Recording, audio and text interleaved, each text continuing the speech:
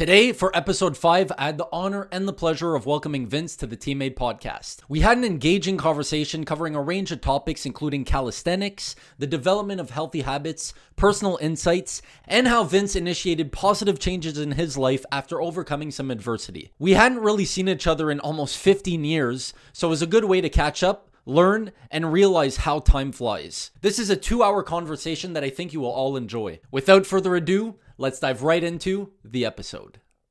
Vince, what's up, man? Thanks for coming. Joey, man? Thanks for coming. Thanks, bro. Thanks for having me, man. Yeah, I'm happy. I was thinking of this when I was doing my notes a couple days ago. Mm-hmm. It's been almost 15 years since high school. Like, since we were in the same class. I was thinking of that, like 2 days ago. I was like, oh my God, I have to tell him, like, it's almost 15 years. I'm going to be 30 next year. How old are you now? 29. 29. Wait, when's your birthday? July? August. August? I just turned 29. Okay. Yeah, mine's July. I knew we were close, but I was thinking that the other day. I was like, oh my God, almost 15 years already. It's crazy. I remember us like fooling around in English class there, bro. As if it was yesterday, bro. Wow. Crazy, eh? Almost 15 years. Isn't that crazy? Time flies. What? I was just saying, so it's cool because I like how things always come back in a certain way, or people come back, like why, there's a reason for it all, yeah. Of course. And I was thinking that this morning. I was showering. I was like, holy shit, like how the circle comes back, like 15 years. I know we saw each other once. Yeah, I think once. Or a couple of times for those years there. Yeah. The clubbing days, Yeah. When I was designated driver. Yeah, me too, all the time. You don't drink much, right? No, very rare, very, very rare, but maybe like twice a year. Okay. Max. Okay. Big max. Yeah. About the same thing. Yeah. Probably like only once, zero. Yeah, exactly. I don't even know if twice in the last year I drank something, but yeah, not into that either. But yeah, crazy. 15 years. And yeah, I thought of you. I thought of having you on, and I kind of said it before. Like, I wanted to have you on just first because I know that, I see kind of just how your routine is, how you're structured, what your opinions and perspectives are on certain things and topics, just how your lifestyle is. So I'm like, we could have a good conversation about that. We have some similar things that... Yeah, a lot of things you could relate to. Yeah, a lot of things we could relate to. So I was like, I'm going to ask him. I know it was most likely your first one. So when you confirmed to me that, I was like, that's good. It's okay, man. I got to break the glass. Break the ice. Break the ice. Break the ice. Like later in the cold bath, we're going to have to break the ice. Okay, so one of the main things I want to talk to you about that I know what it is.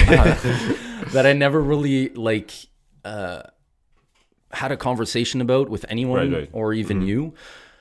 For people watching and or listening, in your best words and best form that you can, tell people what calisthenics is. Even just for me, and it doesn't need to be like a whole Google structure thing, but just out of your I'm asking personal you, experience.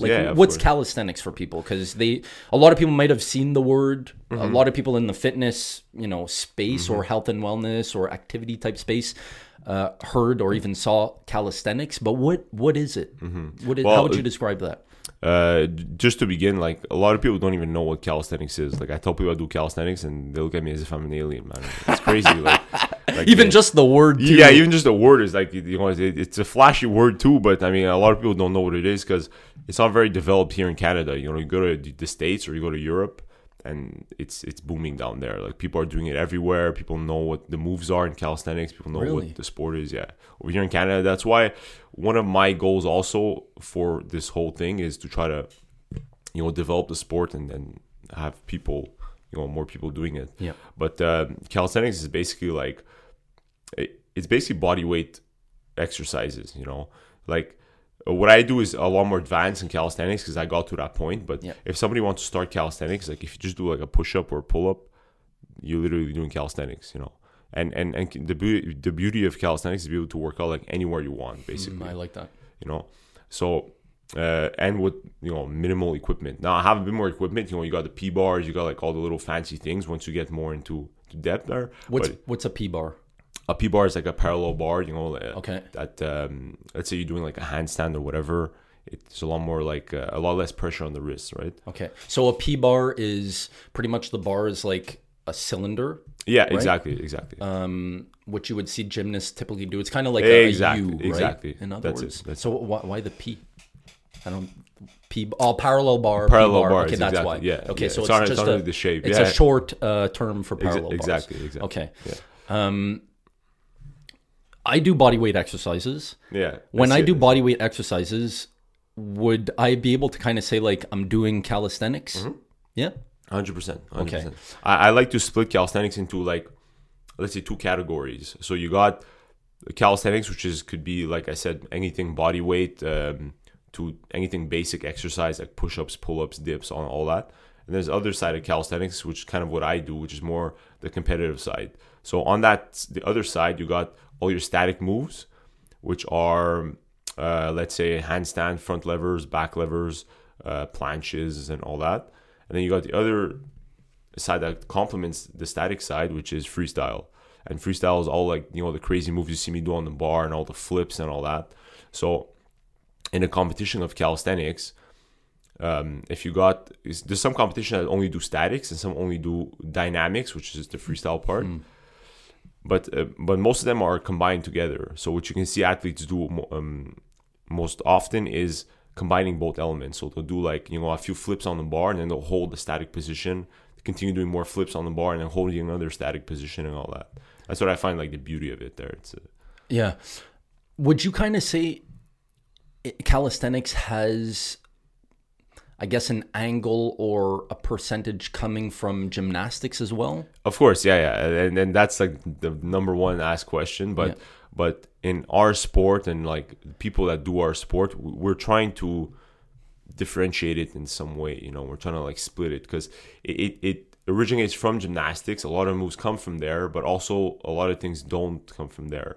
And with gymnastics is, my girlfriend's a gymnastics coach. Yep. She's been coaching for like 12 years. So gymnastics is very like a routine, and kind of like everyone does almost the same routine, let's say in a competition. I see, yeah. And they're judged based on that routine. In calisthenics, there's no really routine. It's more like you're free to do what you want. Freestyle, like you exactly, said before. Freestyle. So basically, like that's what I love about it, is that your style, you can put your own uniqueness to it. So like one move doesn't have to be done a specific way. It could literally be done like tens of different types of ways, and still count as that move, because you add your own style to it. I see. As a gymnastics, it's got to be like everything's got to be a set routine, exactly proper, like proper moves and all. But also, gymnastics is like in the Olympics, and all calisthenics is like we're far from there also. Yeah. So I mean, I guess they have to have the rules. We're more free with the rules because we're not that serious, I guess, yet of a sport. Right. So would you say, because now we're kind of talking about like whole gymnastics aspect, but would you say calisthenics, and you keep mentioning the word sport, so would you kind of categorize calisthenics as, I guess, and I'll put it this way, more performance rather than physique development? Like if someone were to get into calisthenics, would it be more for like, let's say I'm not into fitness, I'm just starting out something, and I fall on calisthenics. Would I start calisthenics in my mind to be like, I want to get bigger, I want to get stronger? Is there that approach, or it's more so the approach of like the performance aspect? Like if I were to compare, let's say, playing hockey, in my mind, I'm not going like I'm going to get bigger legs with hockey. It's more like, I'm going to play the game or the sport.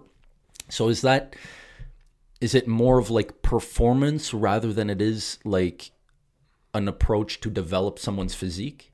I can talk about myself actually, because the best example. So I'll start the journey, like how this all started. That's good, because I wanted to ask you how you got into exactly. calisthenics. And then I'll get to your question. All right, let's do that. So I started working out at 23, right? I'm now 29. So I was kind of not late into it, but a lot of people started calisthenics when they were very young. Like I'm talking 14, 15 years old, you know. So you started working out in a gym? Yeah, exactly. So I started working out in a gym at 23 with a buddy of mine that I was working with. He introduced me to the gym. He started showing me exercises and all that. And basically, there was one Friday night that, my girlfriend's a gymnastics coach. So at her gym, there was like an open gym. You know, you could just go there and jump on trampolines and have fun, you know. So I'm like, she wanted me. Yeah, exactly. So she wanted me to come with her. So I went. And this is the time where I was, working out a little bit, but, I didn't go much. And basically, like, what caught my eye was there was one guy doing calisthenics on a gymnastics bar. And I just looked at him. I'm like, and my head I was like mind boggled. I'm like what is this guy doing? I had no idea what it was. I'm like, that's so sick. What is he doing? And I literally approached him. I'm like, dude, like, what's up? I'm Vince. Like, what are you doing? Literally, what are you doing? And he's like, oh, it's calisthenics, blah, blah, blah. He started explaining to me whatever. And I swear, man, that same night, I was on like Instagram, YouTube, like all night.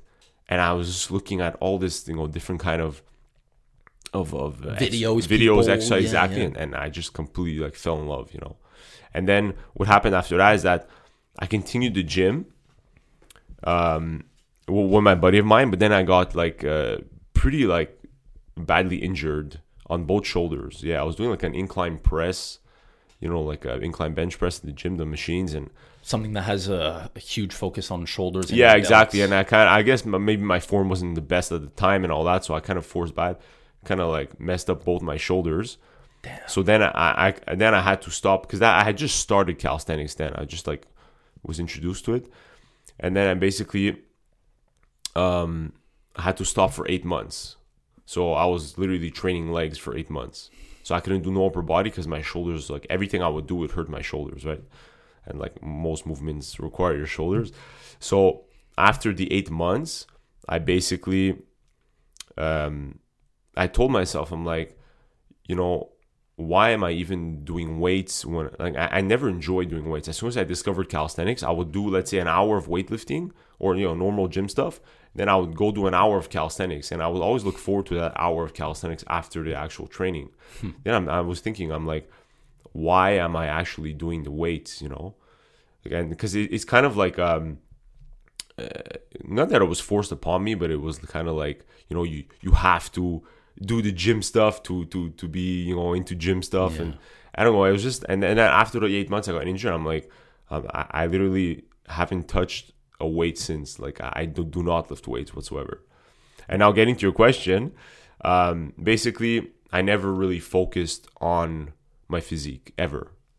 So obviously at the gym I was at the time, but when I started calisthenics full time, I did not focus on my physique whatsoever.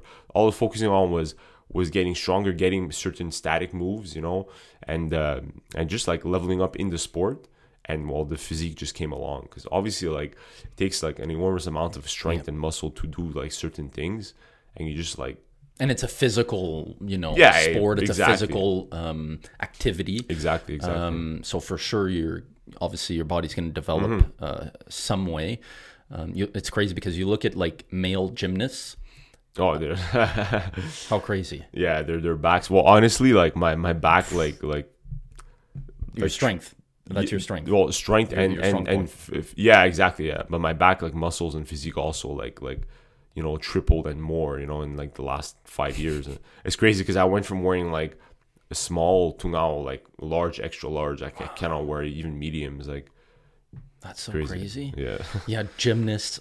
Man, when like Olympic level, like gymnasts, their backs, their shoulders, their the control that they have on like rings or parallel bars or other like things I don't know the names of, but like it's crazy. It's crazy too because just speaking of like gymnasts, I remember watching a podcast. It was I think. I can't remember who it was. Anyways, they were speaking of a study that was like done, like a study in terms of they took like a range of people that played different sports, and pound for pound, the person that came out on top in terms of being the best, like I guess athlete or sports person was a gymnast. And they use the example of like, if a gymnast was to play like, I don't know, 10 different sports. So like basketball, hockey, soccer, football, basketball, etc. And then right beside him was a hockey player trying out 10 different sports other than his sport of hockey. The person who came out always on top was the gymnast. They, I think, have just more of self-awareness with their physique, their body, capable to be more stable for, say, on skates. Also, I would say like it's also that, you know, the body control and all that, but it's also the discipline of the sport. That I find is the number one thing, and it also, you know, transitions over to calisthenics, because it's crazy, but like, you know, people in our sport, we know that we literally train like 4 to 5 years to hold a static move for like 3 to 4 seconds. Wow. You know, it's like, it's crazy the amount of consistency and discipline. Yeah, of course. Like you look at like, you know, like a planche where you're like, you know, they say like the planche push-up where you do like push-ups like without having your legs on the floor, basically. Or, you know, like the gymnasts on the rings, they do planches, basically they're like parallel to the floor. Yeah, like an L-sit type thing, or no, it's from basically your arms are like straight, and your you know, your body's like, okay, so like levitating almost. Okay, so for just people listening and don't know, I know what you're speaking of. So it's pretty much like a push-up in a handstand position, but you're parallel to the ground without your feet touching the floor. Exactly. That's exactly right. Yeah. Okay. That's what we call the planche, you know. Perfect. But like just that move takes like an insane amount of consistency and strength and all that. And there's so many progressions to get to that move.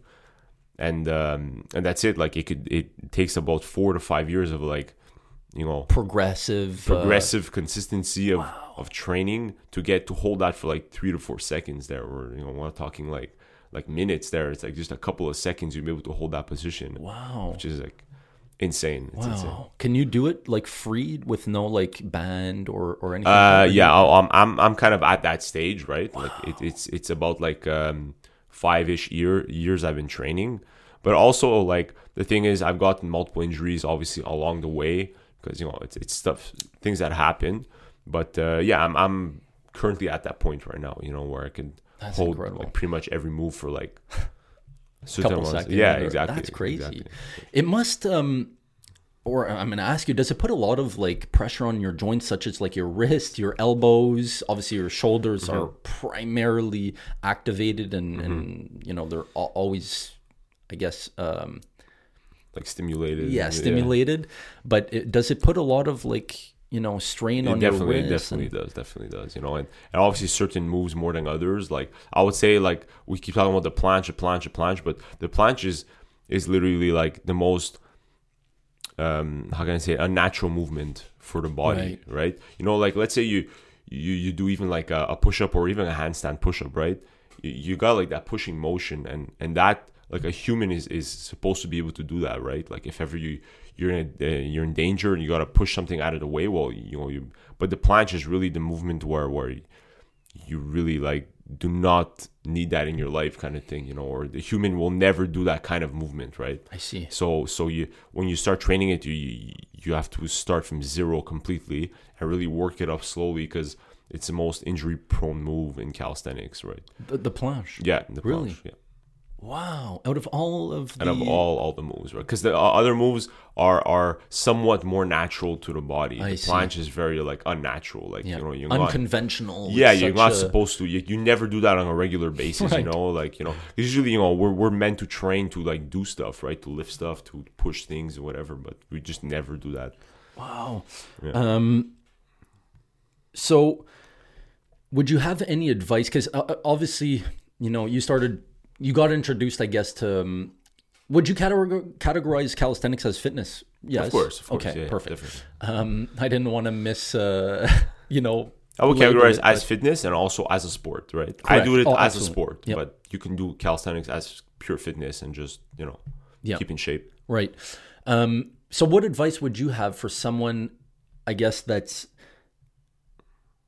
looking to start calisthenics and that either was in the same position as you in terms of being injured or doesn't have access to a gym or just doesn't even want to touch weights because they don't have that attachment like kind of you had when you got introduced to that, and you were just like, what the hell am I doing, like wasting an hour of my life every single day or 5 days a week or whatever it was, when I enjoy the second hour of of my workout more, which was calisthenics. So what would, I guess, advice would you have and to someone looking someone looking into calisthenics? Would you say just, start small with bodyweight exercises, absolutely no equipment, no P-bars, no whatever else there is, bands or whatever? Would you tell them to get maybe a coach right off the bat? What would you give? Besides calisthenics, I would, like, my one advice I tell people, is that from what I learned is that fitness could be, like, there's a lot of things you could do in the fitness genre, right? So, like, a lot of people are prone to just, like, going to the gym, right, to be in shape. But there's so many other things out there, you know. Like, yes, we're talking about calisthenics, but, like, it doesn't mean people will like that either, right? I mean, but not everyone likes going to the gym. A lot of people just dread going to the gym, and so the routine of having to wake up, go to the gym. Yeah, exactly. So I would tell people, like a lot of, let's say, sports out there will keep you in shape, and you're gonna have a lot more fun, and you're actually gonna enjoy what you're doing, and get in shape at the same time, So that would be advice number one. But now, if you're trying to start calisthenics in general, I would be like, to be honest, at the beginning, you don't necessarily need a coach, because first there's a lot of information on the internet, right? But also, most of everyone, knows the basics of body weight, right? Like the push up, the pull up, the dip, and all that. And the base is, like, it's calisthenics at the beginning. If you're just trying to do that as a sport, the beginning tends to be very boring. That's why a lot of people don't, continue. Yeah, because you got to get strong in your pull ups, you got to get strong in your dips, you got to get strong in your push ups. You got to get strong in your squats, like just like basic squats, and that. Like, if you get a strong base of that, the rest will be so easy afterwards, I 100% agree with that, because I tell a lot of my clients, and I've told a lot of my clients through the years that, and they would kind of have the same type of, I guess, mentality approach or mental approach in terms of like, oh, this is body weight, how am I supposed to develop? I always still to this day tell my clients that once you're able to, quote unquote, master body weight exercises, it's going to make your life a whole lot better and easier in terms of weightlifting or performance in the gym, because you're going to develop just a lot of stabilizers, those small muscle fibers that will transition over to when you're weightlifting, especially on like those 2-3 last reps of like maybe a compound exercise. I always tell them that once you're able to master your own body weight, pull-ups, dips, what else, push-ups in different positions, different inclines, declines. Once you're able to master those, that's the foundation of everything. And I still tell everyone to this day, all my clients, that let's never dismiss body weight exercises, and always prioritize that, because it's super important. Whether you're weightlifting, whether you're doing anything really in terms of any sport or activity, and it's been around for years. And you could also like do it anywhere, right? Pretty much. I mean, maybe minus the pull-ups, but bro, you could do them in like a plane. You could do them legit everywhere, everywhere. And you can get really good ass workouts from doing body weight exercises, which is, it's crazy to me too, because a lot of times, people who want to just develop, let's say, their physique, or even like a jacked person, might like oftentimes dismiss body weight exercises. And in my mind, I'm like, why? It's sometimes seen as like, for some people, obviously not you, but for some people, they kind of see it as like not on the same like plane as like a big bench press with weights or something, which is crazy to me. Like, I do body weight exercises, and obviously I just don't understand people who kind of don't respect the body weight exercises as much. Well, what's crazy is that I know a lot of people, like, I personally haven't really tested, but I know like high-end calisthenics athletes who let's say, who haven't touched a weight in years, like a bench press, let's say, and then they after like a certain amount of years of training calisthenics, they go do bench press. They're super strong, right? Super strong. And they haven't touched a single bench press in like years. Zero. And even to that degree, like if they're training with someone who actually is like a gym guy, they would probably press sometimes more or rep out more reps, which is super impressive and just goes to show you like how important bodyweight exercises are and how much you could get out of it and how beneficial they are. I want this was interesting, and it's good because we're kind of speaking about this. Obviously I see what you post, but in terms of like, and this is interesting for me a lot, just because obviously I'm in the space and, I've dealt with a lot of people and clients and stuff. Do you structure, like when you're doing, let's say, your calisthenics, okay? Are you waking up, let's say, let's say you wake up tomorrow, and are you just like, I'm doing this, like, is it all structured and planned out in terms of like, quote unquote, a workout program or a calisthenics program? Is it like that, or you're just like, today we're or is it more like freestyle, so to speak? Is it more free balling it? Do you have actually a workout plan, if that's how it's labeled? Well, to be honest, personally, like I don't really plan any workouts. I just kind of see like specifically that day what like how my body feels and what specific moves I'm more able to train or would be better to train that day. Well, it's almost like normal gym stuff, like I usually do like a pull day, which is works pull muscles, but obviously calisthenics style, and then a push day, and then I'll do a leg day, one during the week, and then I'll see from there, kind of thing. Sometimes I'll literally just train like one skill, let's say like the planche, for example. Like I'll do like a planche day, and you do a bunch of variations, and your whole workout is dedicated to that move, right? Wow. Yeah. Or also like a front lever. Front lever is kind of the opposite when you're parallel but frontwards. On a pull-up bar. Yeah, exactly. Well, it could be also on a parallel bar. Okay. You're kind of like your arms are like straight down, and your body is like. Okay. And just for people watching and listening, I might also like include on the screen. Yeah, of course. Yeah. Just some photos, just so people could have a reference point. Sure. That's interesting, but it's a good point that you're saying. Just because, like, in terms of like, say, a workout program, oftentimes, like I always say, like if you fail to plan, you're planning to fail. But I do kind of agree with what you're saying in terms of you wake up and then you see, like, you evaluate kind of yourself mentally and physically to be like, okay, what can I do today to actually make sure that my performance is A1 top notch, and what can I not kind of do today? So I do find that important and interesting. And at the same time, like you said, like there's a lot of performance coming into play, not just like, Exactly. Like that. So I kind of, I agree with that. So do you, prior to jumping into all these planche exercises, and or front levers or whatever you're doing on that given day, do you warm up prior? Because I'm really interested to know if you do and what you do. Yeah, of course, warm up is key there in calisthenics, especially when you're doing like very, very big days. But the warm ups will also depend on your level, right?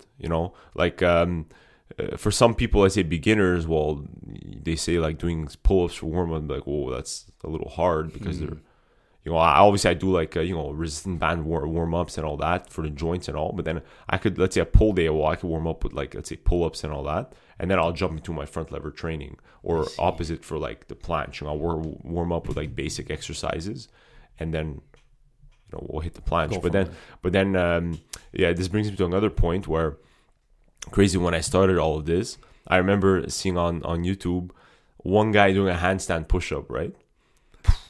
It's crazy because I was looking at it, I'm like, wow, like if I could do this, and maybe, like I was giving myself like 20 years, right? I was like, if I could do this in 20 years, I'm gonna be the happiest man alive, right? And now, like to this day, like I would tell you, handstand push-up is like literally warm up. Like that would be like, one of my warm-ups for a push day. Let's say we're just holding handstands and then like, doing a few push-ups in a handstand, and that's like, warm-up.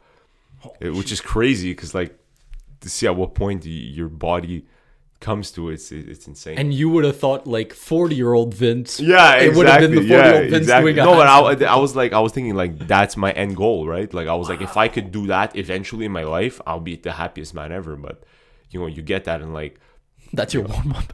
yeah, and now it's like the warm up after 5 years is just insane. It blows my mind, man. That just goes to show you also how fast progression could be. Yeah, exactly. Wow. But it's also like the consistency of it, right? Yep. So like, I have a lot of people that tell me like, oh, how long does it take?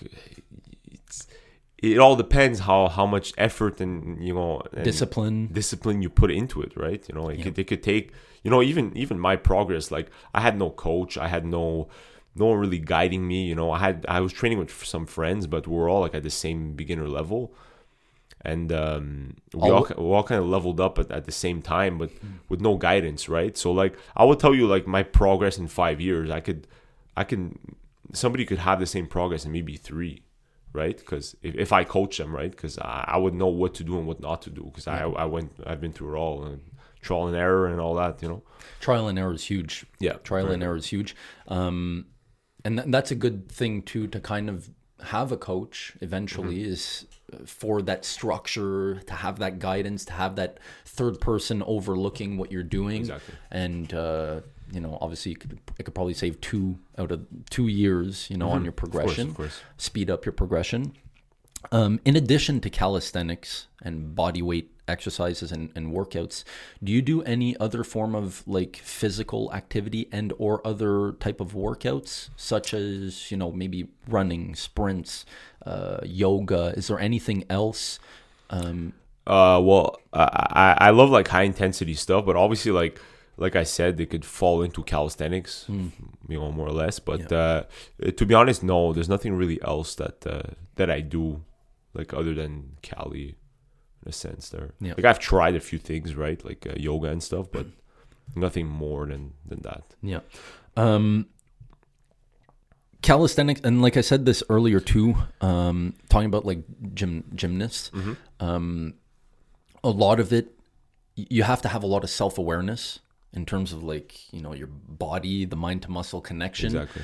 What do you see with just your years of experience and what you're doing now in your sport in terms of like, what else do people get out of calisthenics if it's not physical? Is there anything that, that comes to your mind to be like something maybe improved, probably on the mental side, more so the mental side? Is there anything that comes to mind when, Well, like I said earlier, it's a very disciplined sport.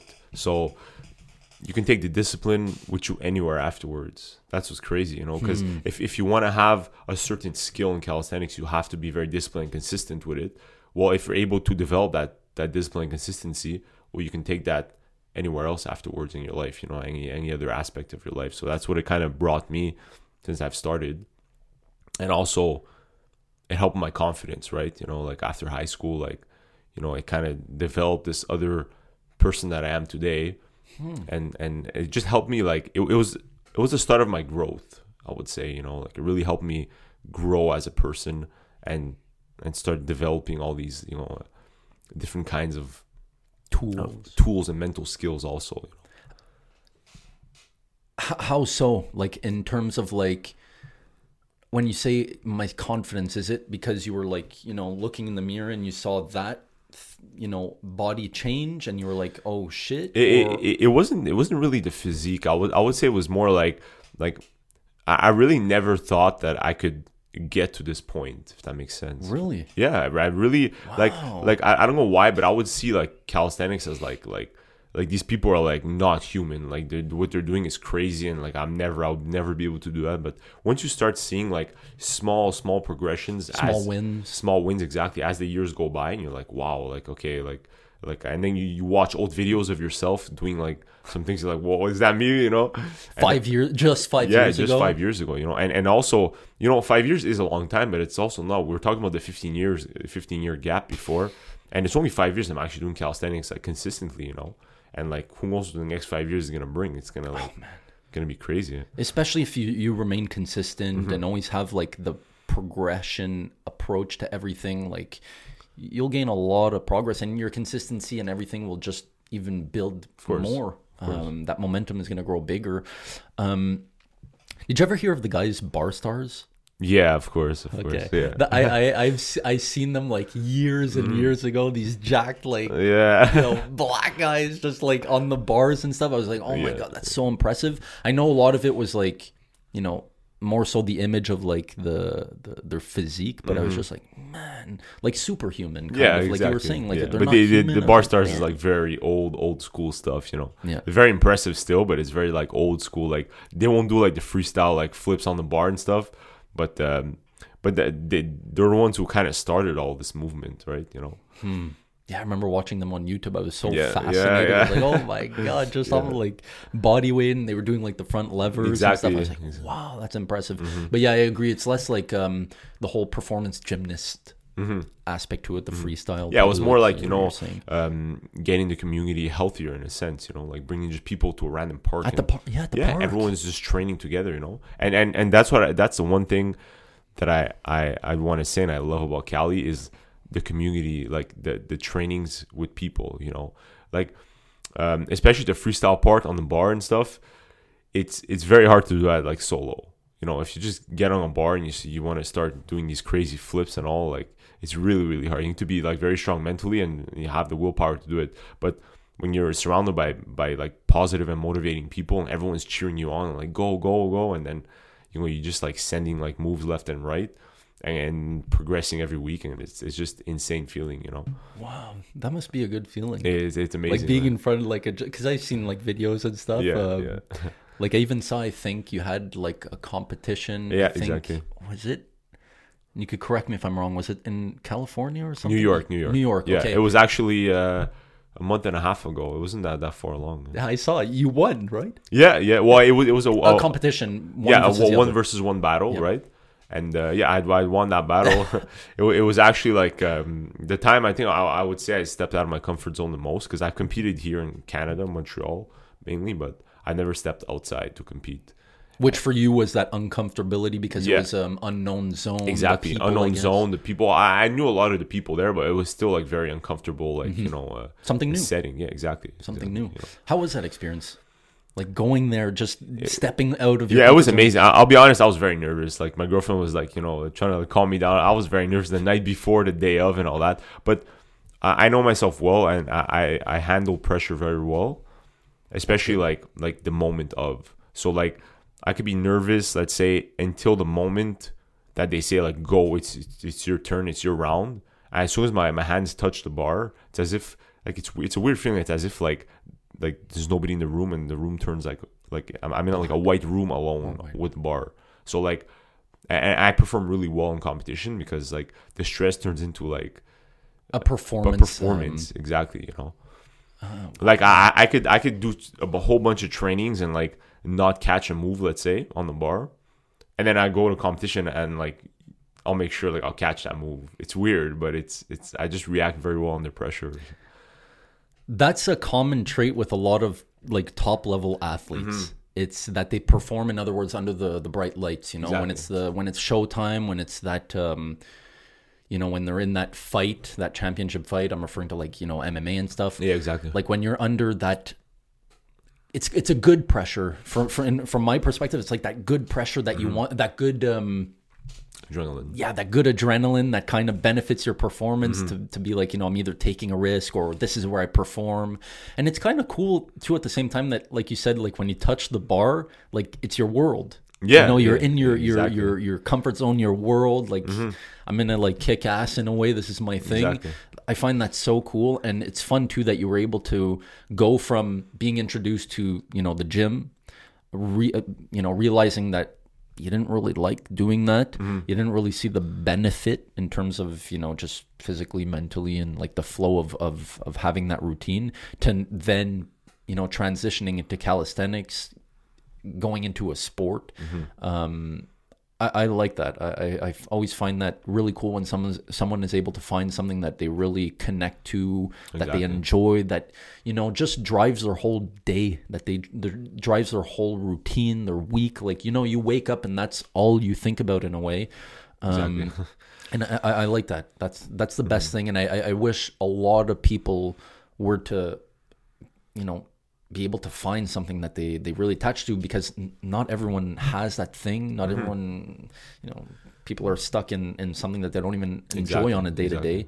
So it's cool to just hear that, because I'm just like getting a bit like goosebumpy just hearing that, or getting that visual in my mind of you being there, being out of your comfort zone, being a bit nervous in the stomach. And then just making that trip to the bar and then touching it and be like, it's showtime. And then when you like, you perform well and then you actually win, like the aftermath is a crazy feeling. You feel like the relief, but also like this is what you do all of this for. This is why you train every day. This is why you're consistent every day. This is why, this is it. This is it. Exactly. Like, this is it. So how many competitions, like, how does that work? How do you do a certain number of competitions per year? Do you consistently look and scout different competitions that are being held somewhere? It all depends, because like I said, calisthenics is not like very developed right now. Yeah. So competitions are kind of like scattered a bit left and right, and certain people organize these competitions, but it's not like every year a specific date is a competition. It could be like a random, like I just did one actually 2 weekends ago, but it was a static only competition, and I was actually versus one of my good friends that does calisthenics, and we've been doing it about the same time, and he had won. It was a 1v1 battle, but just static though. There was no freestyle moves, so it was basically like holding positions, yeah. So that it depends how, even the judging could be different by competition. So we judge by like the form, like how clean is your form, how much you hold the position, the transitions between, the difficulty of the move, and all that. And that's pretty much it. So the competitions are not like set in stone. All of them could be different with different rules, different judges and criteria is exactly, yeah. So is there one on the horizon now that you're looking at, or nothing? There's actually one in November in New York again. I could participate, but I'm gonna keep it off because I have a little like injury now on my rear delta. So okay, kind of waiting for that to heal, and then we'll see afterwards. That's good. Yeah. How many competitions have you done in the last like 5 years? Let me see. I can't remember exactly. I think it was about 5. Okay. About 5. But I only started in the last like 2 years, right? Because I mean, the first 3 years was kind of building the base of it. Then actually, now I'm actually able to perform at a competition level, let's say. And win. Well, actually, there was a competition at the Pro Gym in Montreal. What was it, 2 years ago? Really? Yeah. I actually made it to the finals. It was like, I think like 12 people. And I made it top 4, but like, I was really happy. Like that was crazy. Like that was a crazy milestone for me because I performed extremely well in that competition, like for myself, and I made it to the finals. And the finalists were like were like crazy good there, I would say. So I was really happy with that one. That was like my milestone that really like, motivated me and pushed me even further. Like, and just imagine now, like a couple of years later, how much progress you've made on certain exercises and everything. Exactly. Imagine going back, rewinding the time with what you have now. That's crazy.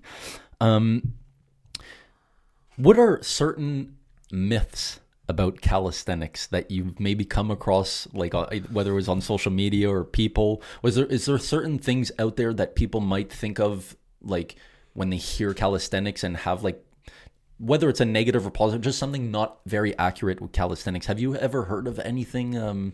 Well, there's one specific thing, but I wouldn't say it could be accurate, but also inaccurate.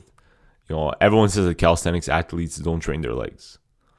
Yeah, okay. So I mean, it is actually true, right? Because most of the skills, well, actually all of the skills, upper body, right? So if you're getting massive legs, it's not really helping you in any situation, But personally for me, like I train my legs because that's just me. But I'm also not looking to like get massive legs either. Right, and I'm also not looking to get massive in general either, right? Because that's just it won't really help me in the sport. Like I'm at a current physique. I've stayed the same weight for like the past like 3-4 years, so I maintain that weight and maintain your physique. Maintain the physique exactly, and that's it. And this is where like I feel like I perform the best. So, just eating a whole bunch of more calories and just getting bigger will serve no purpose for me in the sport, And I actually like the way I look, though. I don't even want to be bigger, so. So that's good. Yeah. So now it's just a question of like maintaining, sharpening everything in terms of like, it's a lot performance from what I'm hearing since before. Like it's a lot performance. It's a sport more than it is anything else. So I think what you're saying too, like the sport doesn't really correlate directly to legs. Like you're not flipping or pulling up with your legs. So there's only like one exercise in calisthenics that's a leg one. It's like the pistol squat, right? But like that's pretty much it. Like you're not going to be doing that in a freestyle competition. No, exactly. No. You see nobody doing pistol squats in freestyle competitions there.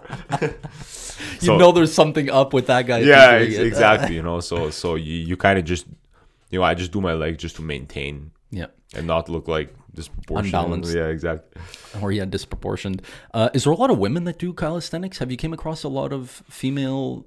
There's quite a bit, but even that's also very like new and developed. But a lot of them are like ex-gymnasts or ex like cheerleaders, or they've done some kind of sport in the past, right? That takes a lot of synchronization and that awareness, right? Yeah. And they also have like the beginner muscle to start it up, right?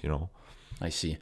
When you talk about like progression, and this is really interesting for me, and I know we're talking a lot about like calisthenics, but it's just a topic that is kind of like, I just know like body weight. It's a niche topic. Yeah, it's a niche topic, so it's my opportunity to get to know a bit more rather than go on Google. So when you say like progress on specific exercises, in other words, like PRs on certain exercises, right? How does that process work? Like, are you like, okay, do you set yourself a date on the calendar to be like, okay, so I have 6 weeks to be able to improve my, I don't know, my L sit, or I don't know, whatever it is. I have 8 weeks to be able to do, a 360 on the pull-up bar. And you could probably, I'm not, I know I'm not specific, but I'm sorry. Does that approach to PRs have a certain approach to it? Like, do you see it a certain way in terms of like a time frame or certain exercises you need to do to be able to, get a check mark on your PR and be like, okay, I got it. How does just that approach work in terms of progressing on an exercise? So in other words, progressing on an exercise, but like mostly the PR thing. Because I imagine there's some sort of PR aspect to, of course, personal record, personal best there, however you want to label it as. I imagine there's that, approach to certain exercises. So how does that process work in the buildup of it? Well, to be honest, like in calisthenics, especially my journey, it hasn't been very like stable, right? Like especially with like the injuries and exactly, it's very wavy. Like I've had certain moves like in the past, then I've lost them, then I've regained them, then I've lost them. Really? Yeah, it's like a very like vicious cycle of like. That's why like I say the discipline is very important because, and it's happened to everyone in the calisthenics community. People have like lost certain moves because these moves are very demanding on the body, right? So if they're not consistent enough, well, yes, there's muscle memory, but you still got to relearn it after. Like right now, I'm stopping. I stopped the front lever, right, for like a couple of weeks now because of my injury. But I know when I restart it, it won't be at the same level that it was. But it's gonna regain quickly. But it's still kind of, a wave, like I said. That's interesting because you could get like a guy who's like, quote unquote, superhuman in terms of like certain moves. And then the year later when you cross him at a competition, if he was off for 6 months, he could probably not be as... Oh, of course. Wow. Yeah. That's so interesting. So discipline is a huge factor. It's a huge factor. And discipline, consistency, just being sharp, I think, right? Exactly. Wow, that's so interesting. Damn. And also, let's want to bring on another little topic. For me personally, I'll ask you the same question though. What takes a huge toll on me in general, we're talking, let's say, sport-wise, is an injury. I find it like mentally very hard to deal with an injury, and it's very like, I wouldn't say draining, but it consumes me more than it should. Because for me, the sport is like, I always thrive to be better at it. And obviously the injury, like, it brings you down, right? And then you got to restart certain steps and all that. But that's Exactly. You train your mind for that, and it's gotten a lot better throughout the years, right? Yeah. Yeah, injuries is a tricky one. I don't get as injured as I used to. Mm-hmm. Just obviously, first off, I don't play hockey anymore. Mm-hmm. I always say though, like real athletes and people who are performing on a daily basis are always either injured, tweaked somewhere. You're never 100%. Exactly. Never. Exactly. If you're performing on a daily basis or, in a sport at a high level. But I totally agree that when you are injured or when you have a tweak, and sometimes too, the worst thing is, say you have a competition on, I don't know, this date or that date. It happens often where I see like just a couple weeks or a couple days prior, you tweak something. And then you're like, man, my competition's in 3 days. It happens often. It does take a toll and drain you mentally just because well, for me, when I did get injured in the past, I'm like, you're so used to performing. You're so used to waking up, doing your thing, being A1, always looking like high performance approach to everything. I haven't really got injured or tweaked anything in a while. And I think a lot of that comes to the fact that I'm probably not performing as high as I used to because I'm giving a bit more time and focus a lot more on my recovery tools, such as, the sauna, the cold plunge, stretching all the time. Sleep has been another huge thing that as I gotten older, realize that you realize that it's a key part to always performing at a high 100% high level. But just injuries. A lot of people get injured, like in sports, completely ruins them. They don't even come back from things. Whether that be physically, they're unable to, or it affects them so much mentally that they're never like the same fighter they used to be, or never the same, hockey player 100%. They used to be. Just because in that phase of like, taking that 6 months or 8, you had taken 8 months off because of your shoulders. So like, that's a lot for someone who performs high on a daily basis. Yeah, it is.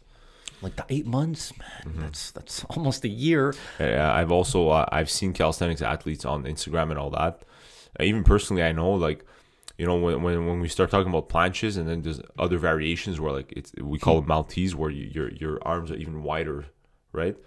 The planche is like, your neutral, like shoulder width, but Maltese, like you're wider, kind of like the gymnasts do on the rings and all. And I remember this one guy on Instagram, he hadn't warmed up properly. He was just like with his friends, and he just like, so he goes on the high bar, he sends the Maltese, and like he ripped his basically bicep tendon like ripped from his forearm, and I was like, wow. But you see, he got surgery, he recovered, and now he's back and even stronger than he was before. So it's just crazy, Sometimes I have my little tweaks. I'm like, okay, they're not that bad, actually. You wouldn't want to have that. No, I wouldn't want to have that, Oh my, that's what happened to my brother too. His really? Let me think, his left, or I think I'm gonna go for his his right arm.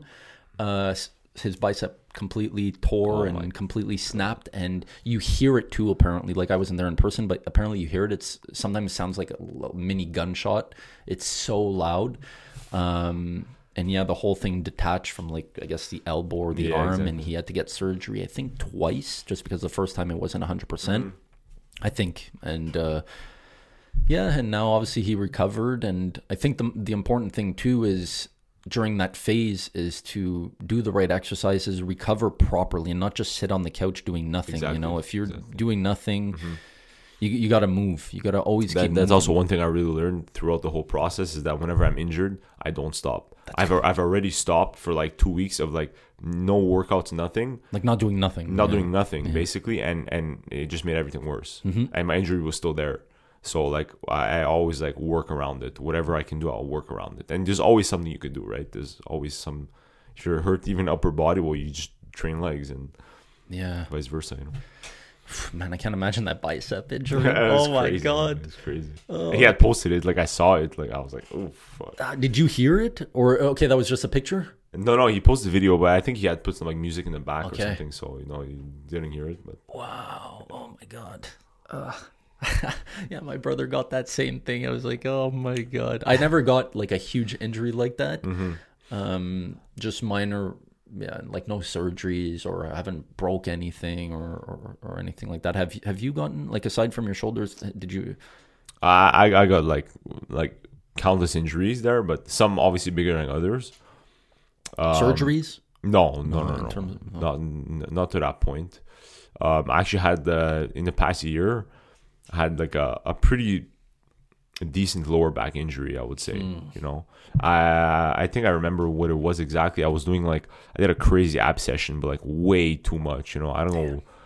I was just like super primed up that day, and I did crazy. I think one of the last exercises I kind of like, I'd say I had like a bad form, or like, you know, forced wrong, and you know, I guess one of my discs tweaked a little herniated thing, and that lasted like crazy amount of time. Like it just started. It actually just healed like in the past couple months. There was there for at least like 7 to 8 months. Oh my God. Yeah. But I was still working out, but I was working around it, and which is smart. You don't want to completely stop either. Exactly. I remember I was doing dips once a couple of years ago with a weight vest on, and I don't know, I think I just went down too much or something, and my whole chest, like, it kind of like popped. I was like, oh my God, that's not good. And I wasn't able to do like dips or even push-ups for so long.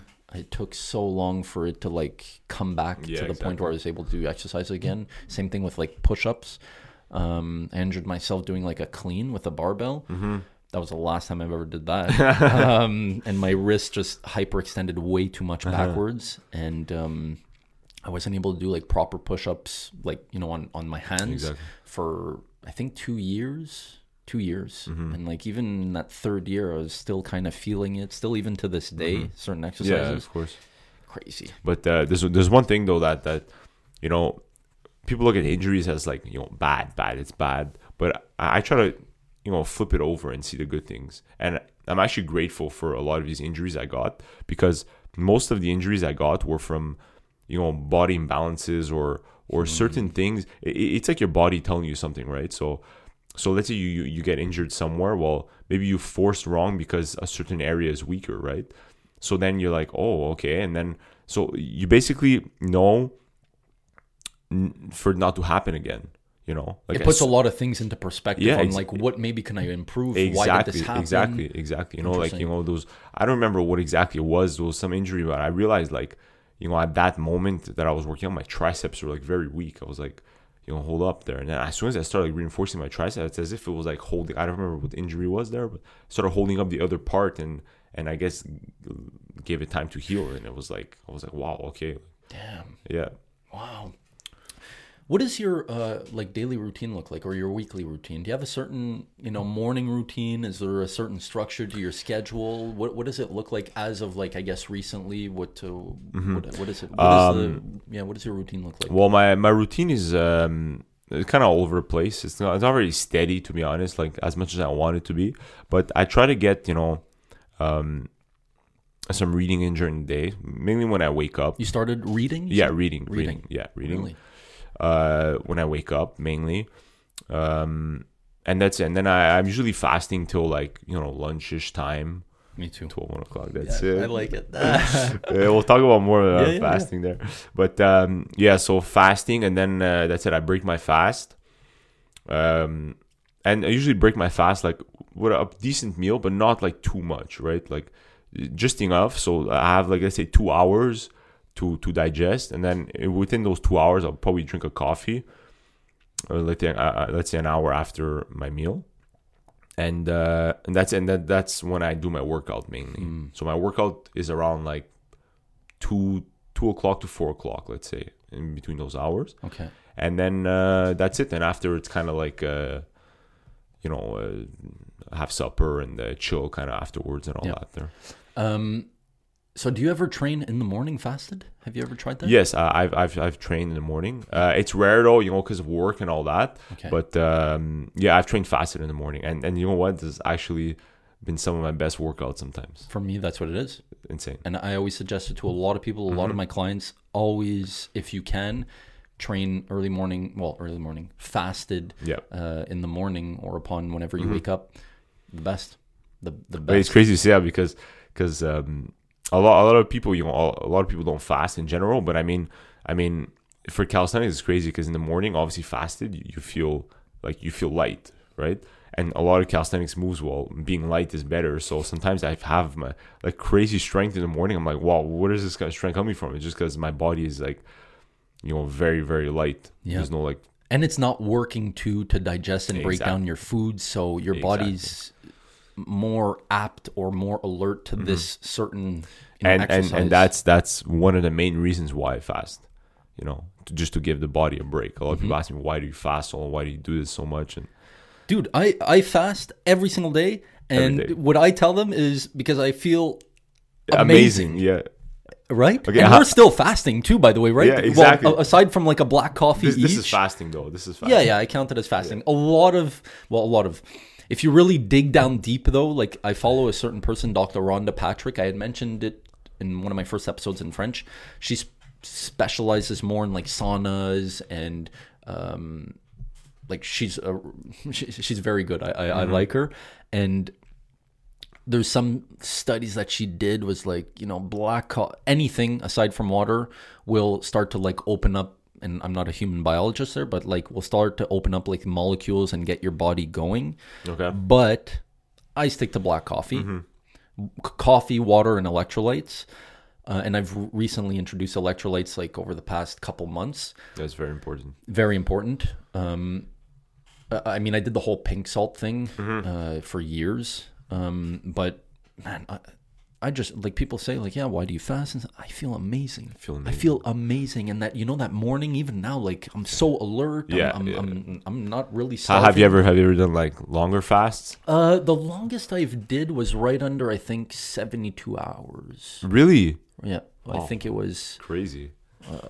And I might be lying. Give me a second. I don't want to say something not true. It was more than 24, 48. Okay, so I'm not going to say a bit more than 2 days. You're probably on my scale then. I've done 65 hours. That's amazing. That's my longest I've done. Wow. And why 65? How come it stopped? Were you just like, that's good for me? Yeah, that's it. It was just good for... I didn't actually pick 65. I just broke the fast and I calculated the hours afterwards. But that was my longest one. And I do like a longer fast like regularly. Like last week I did a 42 hour. Amazing. Yeah, and I felt so great. When you say you feel great, is it during that 42 or right after when you reintroduce another little meal? I would say more during your fast. Like it's crazy, but you like during the day you're good. At night, the body starts getting a bit hungry. My mind starts thinking about food and all. Plays games. But you kind of just let it pass, and then you wake up the next day, and it's weird because the next day it's as if you ate the day before. You wake up, you're not that hungry usually, and that's it. And I did that last week. I did 41 or 42, and the only reason I broke my fast was because I had a big training the same day, and that I don't, like it wasn't like a regular training at home. It was like a big training with friends, so I kind of wanted some fuel in my body, which makes sense. Yeah, which makes sense. Yeah. I love fasting. When did you start that? When did it get introduced to you? Do you remember? I would say like 4 years ago. Okay, wow. Yeah, I thought it was less than that. Nice. No. 4 years ago. Well, 4 years ago was like I got introduced to the 16-8. Yep. And kind of stuck with that ever since. But I was a lot more, how do I say it, strict on it back then. Now I'm a little less strict on it. Me too. In terms of the time ratio? Exactly. Same. Like, for example, last night I finished eating. It was like 9:30, I think. Kind of late.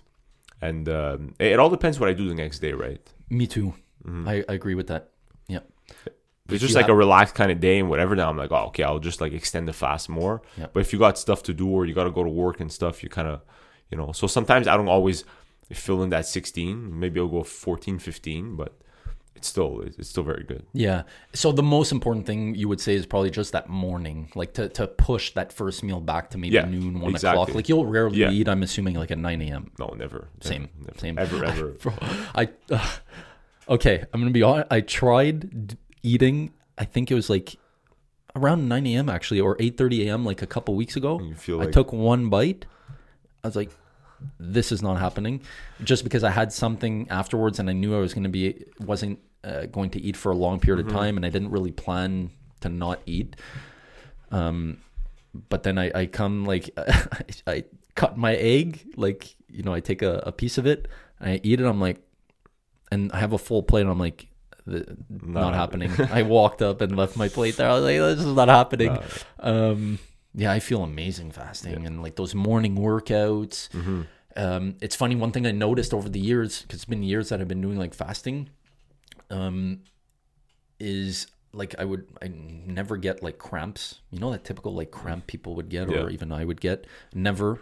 Just that whole lighter feeling, more alert, better range of motion too. A lot of times, like in the morning, cause my stomach's not packed, so I'm able to have better like movement in my core, and your core is super important. It's the main piece to everything. So yeah, I find it interesting that you fast. Correct me if I'm wrong.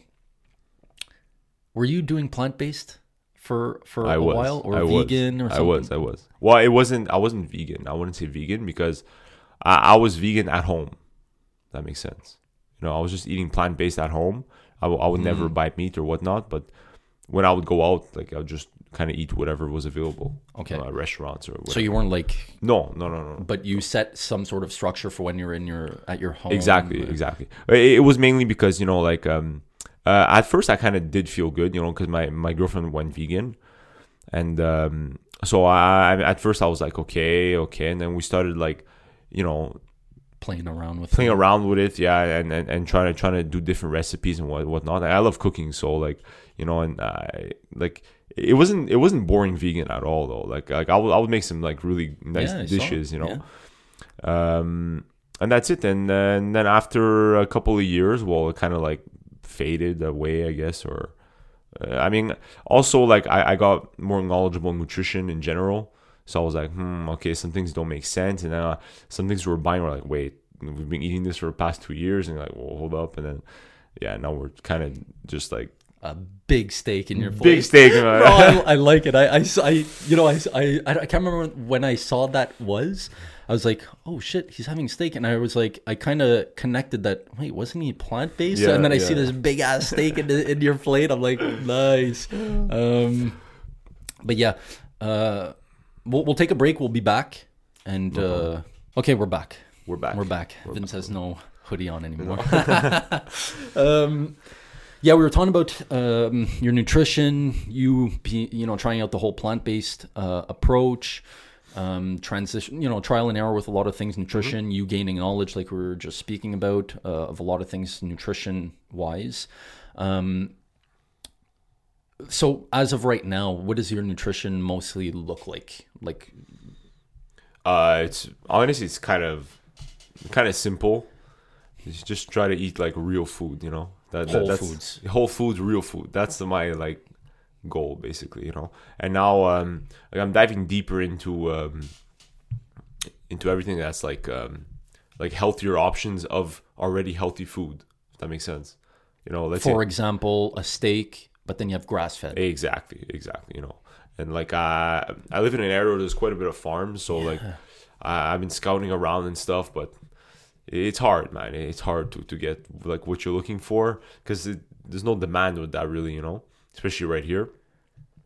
So so it's that, and like I said, it's protein, fats, carbs, the standard things, but try to keep it like whole foods. That's good. Yeah, cut out all the processed stuff. Exactly. I mean, I'm not gonna lie, we all have our cheat meals, we all have our like fun days, but you. So what do you go for in that case? What do you come on? Tell me. It could be as simple as like A&W, A&W burgers, like top notch, yeah, but I'm a pretty big eater, especially since I started like working out consistently there. Like my appetite like off the roof. Sometimes I gotta like control it. We're gonna get along. yeah, exactly. Any type of like desserts? Do you eat type like that? Do you go for that type of stuff? Yeah, I mean, I like homey stuff too. Like my parents, grandparents, they cook very well. So like, if I got to cheat, it'll be more on that path. Yep. So steak, chicken, Fish. Yeah. Not too much seafood. Not really a fan, but salmon, shrimp, all that stuff is okay. What type of carbs? Any type of carbs? Yeah. I mean, quinoa, rice. Well, fruits, obviously. I mean, potatoes. The basic things. There, the basic. Do you eat any organs? Have you ever tried or dove into that? Yeah, I have. What kind? I'm on the liver stuff, but man, it's hard for me. Like it's hard. We have some here if you want. Really? Oh yeah. My girlfriend loves liver more than she does steak. Really? Yeah. Maybe it's the way you cook it, but I haven't found a way to really. I've heard like some techniques from people, and I've tried, but it's hard, man. It's hard for me too. Yeah, it's hard. Any other type of organs you've tried or open to trying? Like heart or... I haven't tried. No, I haven't tried. I'd be open to try, but yeah. I had heart the first time 2.5 years ago from a deer. Okay. Fresh, because my friends are hunters, so they came to hunt on our land and caught the deer. So maybe 30 minutes later, we shoved that heart on the fire outside we put a grill on the fire, put the heart right on that grill, cooked it up for a bit, salt, pepper, boom. And we all had a piece. It's a way to also celebrate and to give thanks to the animal too. Exactly. Some people might not do that, but I tried that for the first time. How was that? Less like the prejudgment thought that I was thinking of it wasn't that. It kind of like if I don't tell you it's heart, and I don't know about all other animals and stuff. This one was like wild here, like off the land. 30 minutes after it got, or maybe with 60 minutes later.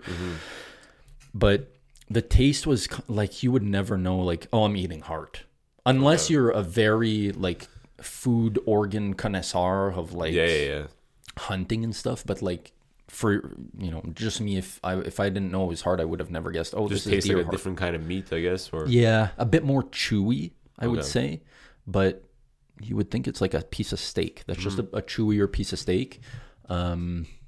And yeah, it's that was something. That's else. an experience. Oh my god, yeah, first time, and just the experience too of like them hunting the deer, emptying the deer, grabbing the heart, shoving it on that fire. That was something. But I was like, oh yeah, the best. I was like, it's wild caught like that. Nothing better. We knew exactly where it came from. Just everything. It was a healthy. Can't get more grass fed than that. Exactly. So I was like, sign me up. I'm eating that heart for sure. I was a bit hesitant, not gonna lie, probably at the beginning, like for a split second, but then I was like, no, it's super good for you. So yeah, only liver. That's it. I know like the crazy benefits of it, but it's hard to dive into that, and it's hard to get access to, like you said. Yeah, especially good source. Good source, but also like I'm also trying to find a way to eat it. Like I guess if you taste it less, like I've heard people cut it and then they freeze it and they take it almost like a pill. But then that's the thing is it's raw, so you need to have a good source for you to be eating it raw, and it's a touchy subject, you know. That's why I don't do the whole raw thing, just because of the source. I need to know where it's coming from. I think everyone needs to know where it's coming from. Doing the whole raw aspect. But we have some liver if you want to taste that. I'd be down to try it, man. I mean, I found a way of, I guess, cooking it and I think you build up, you condition your body and taste buds to get a bit used to it. But also, you really don't need like that much, right? A little piece a day or whatever. Yeah, on like we had some a couple days ago. So they're all like vacuum sealed. It's beef liver, not veal. So it's all beef liver. They're vacuum sealed. Each like piece that's vacuum sealed is 120 grams. After you cook it, might be about 95, 100, which is like maybe a hand size. So some weeks, some days I'll have one to myself, but then on some other days I might just split it in half with my girlfriend, based off of what we ate that week, what we ate within the days. If it's been like 3-4 weeks we didn't have liver, then I'm like, we're gonna eat one each. And it's crazy. I always feel like sometimes I don't know if it's placebo, like something that's just in my mind, like and I'm like, am I actually feeling this way because I ate the liver? Sometimes I eat liver, like say at night, as my last meal, and then I go to bed and I like sleep like a rock, or just feel amazing. It's crazy. And I'm like, it kind of must be. That's also the other thing we're talking about like your nutrition and how you feel and whatnot. Like, experimenting all these different diets makes you, how do you feel after you eat certain food? How do you sleep? How do you wake up? So sometimes, like for me, it's a steak though. Like when I eat a steak at night, I wake up the next day, I feel the Hulk, man. It's crazy. I have like so much like power. I'm like, whoa. Crazy, eh? Yeah. Are there any foods that you don't like digest well? I'm curious to know about you, how you eat. Are there any certain, whether it's fruits, vegetables, proteins? Is there anything that you've ate in the past or know like that's on your list of like, yeah, we're not buying this because I either don't digest it well or something happens, like I get skin flare-ups or I don't sleep good, or is there anything? Actually, back then, I'm gonna give it like, even before all this journey of calisthenics, I was allergic to like 3/4 of fruits. Allergic? Allergic. Like I would like, my lips would swell, my throat would swell. I even had a kiwi once. I had like, red dots all over my body and stuff. So I was moderating fruits. Like there's only like maybe like 4 or 5 fruits I could eat.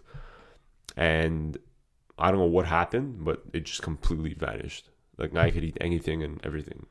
Wow. Yeah, over the years it just kind of vanished. And wow. Is there any vegetables like that you don't buy, that you don't eat just because some certain reaction with your body or how you digest it? Are you open to pretty much everything? Yeah, pretty much everything. Yeah. Are vegetables a big staple in your yeah, I try to have like the regular side of greens, side of vegetables per meal there, which is I think the standard there. Yeah. Like I don't think nutrition's got to be like too complicated either, right? People stick like, to the basics. Yeah, people overcomplicate it, and also like I see like your dishes and they look like really good. And look, I have to cut you off because I got to give credit to my girlfriend. A lot of the things I post, it's not me that cooked it, so I can't take credit. She's gonna be laughing probably hearing this or watching this, because every time I post certain things, she looks at me, she sees me taking a picture or a video, and she's like, oh God, I just cooked this. But yeah, stick to the basics. And like you said too, I think the most important thing is the source, or, maybe looking for something that's grass-fed. But also, I think you posted this, I don't know, the last week, saying how you did a post on your food there, I think. Yep. Like a reel, and you're saying how food doesn't got to be boring, just people eating like plain chicken with the rice. And I've done that. Oh, no. I've never done that. Never will. Like, did. Really? when I did my competitions and physique competitions and stuff, especially at the beginning stages of what you think is the best thing to do and stuff. And obviously I didn't know as much as I know today. Yeah, I did the whole chicken, broccoli, limiting my olive oil or not even eating butter or things like that. I did it, and I'm like, for what? I'm not doing that. Well, I mean, it could be different maybe if you're prepping for something specific, like a comp or what. But I mean, I'm never. I don't see myself ever going down that road. And I'm a very flexible eater, but everything I eat is well, it's not calculated, but like all the ingredients are kind of thing. Like you need to have a protein. You need to have a healthy fat. Exactly. Also, but what I cook with also, like there's no like canola oil in the house. Seed oils. Yeah, seed oils. None of that in the house, kind of thing. So it's either like, grass-fed butter or avocado oil, olive oil mainly for like, salads or whatnot. And coconut oil? Or? We have, but I don't like coconut. Okay. That's one thing I don't like. There you go. There we go. Yeah, that's one thing I know it's good to cook with and all, but the coconut taste on your eggs and stuff, I can't do it. Yeah. I introduced butter to probably the way I eat or my diet, so to speak, maybe a couple years ago. Prior to that, zero butter, nothing. Yeah. Just because because it was like demonized. It was demonized. And I would think like, the high amount of fat that's in it. And then I would think, oh my God, it's like from a dairy source. I'm probably going to react on my skin, or I'm probably going to not digest it well. Totally not the case. Exactly. Now I buy grass-fed butter. Yep. Not the case at all. I'm like, all these years I eliminated that. Didn't even think of it. But that was one thing that I eliminated from my diet when I was vegan, because we're buying vegan butter thinking it was it was healthy, or thinking it was a better alternative. Yeah.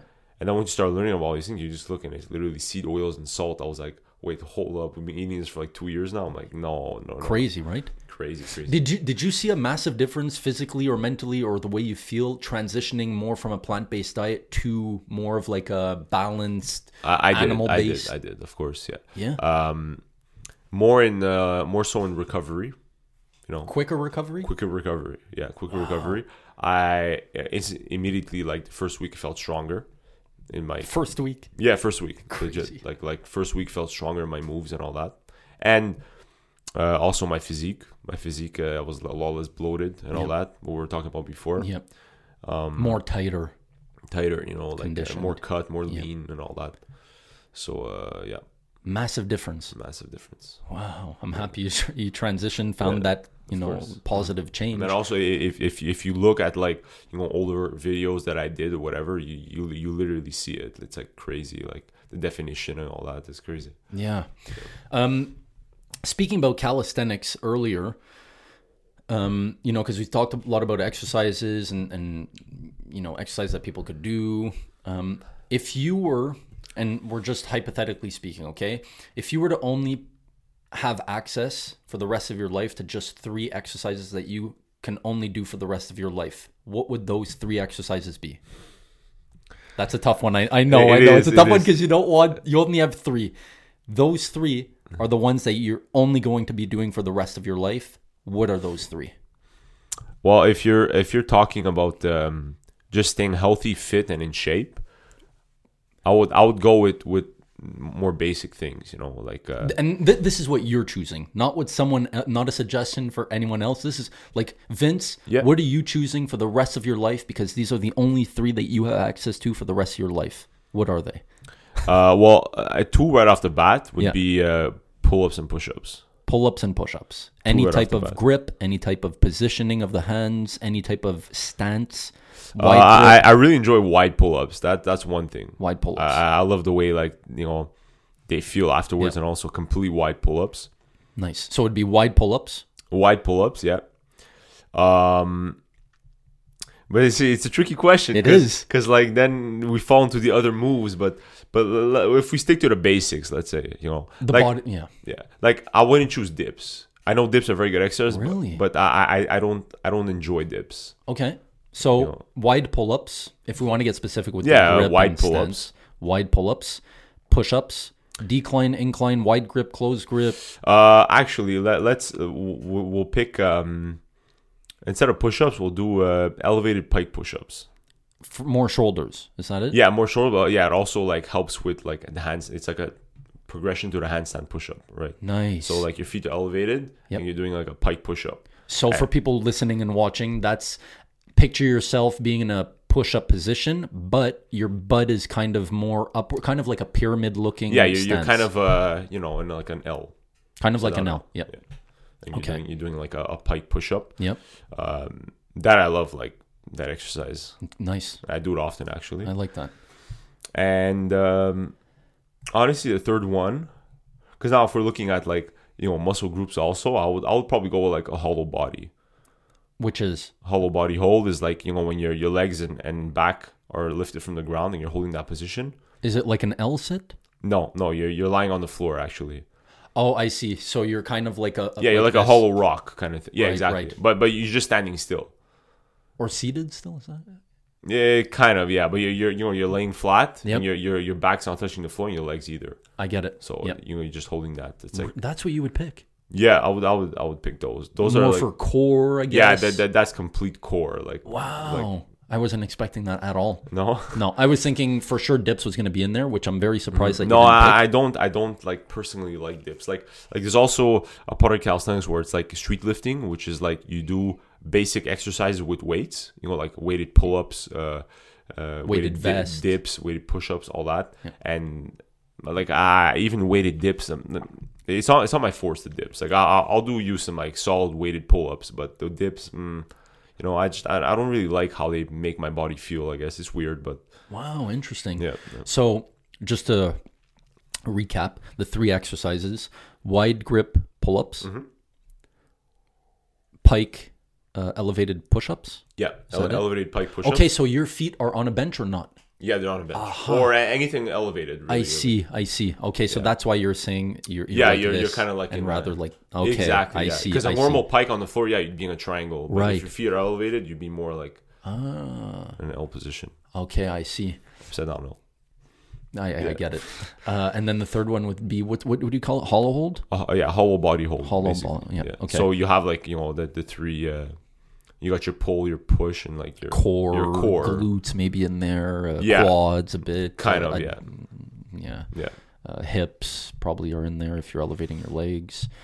Wow, that's interesting. Yeah. It's interesting because I would probably, obviously I'm not in the calisthenics field, but you asking me that question, I'd probably be like, I'd probably pick way different exercises. Mm-hmm. So it's interesting to see just your take versus what I would have picked.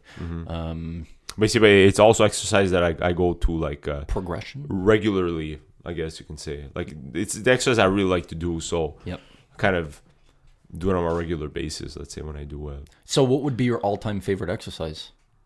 Because those are three that you would pick, probably to improve progression, improve muscle group, stability, strength in certain areas. But what's your all-time favorite? The one that you enjoy the most doing? The one that you're like, damn, I'm going to visit this one today because like I love this one. I wouldn't say maybe an exercise, but maybe like a move, if that's possible. Yep. And I'll put it on the screen if it gets a bit too, of course. But anyways, we've talked about earlier on the podcast there. It was the front lever. I always like just holding that move.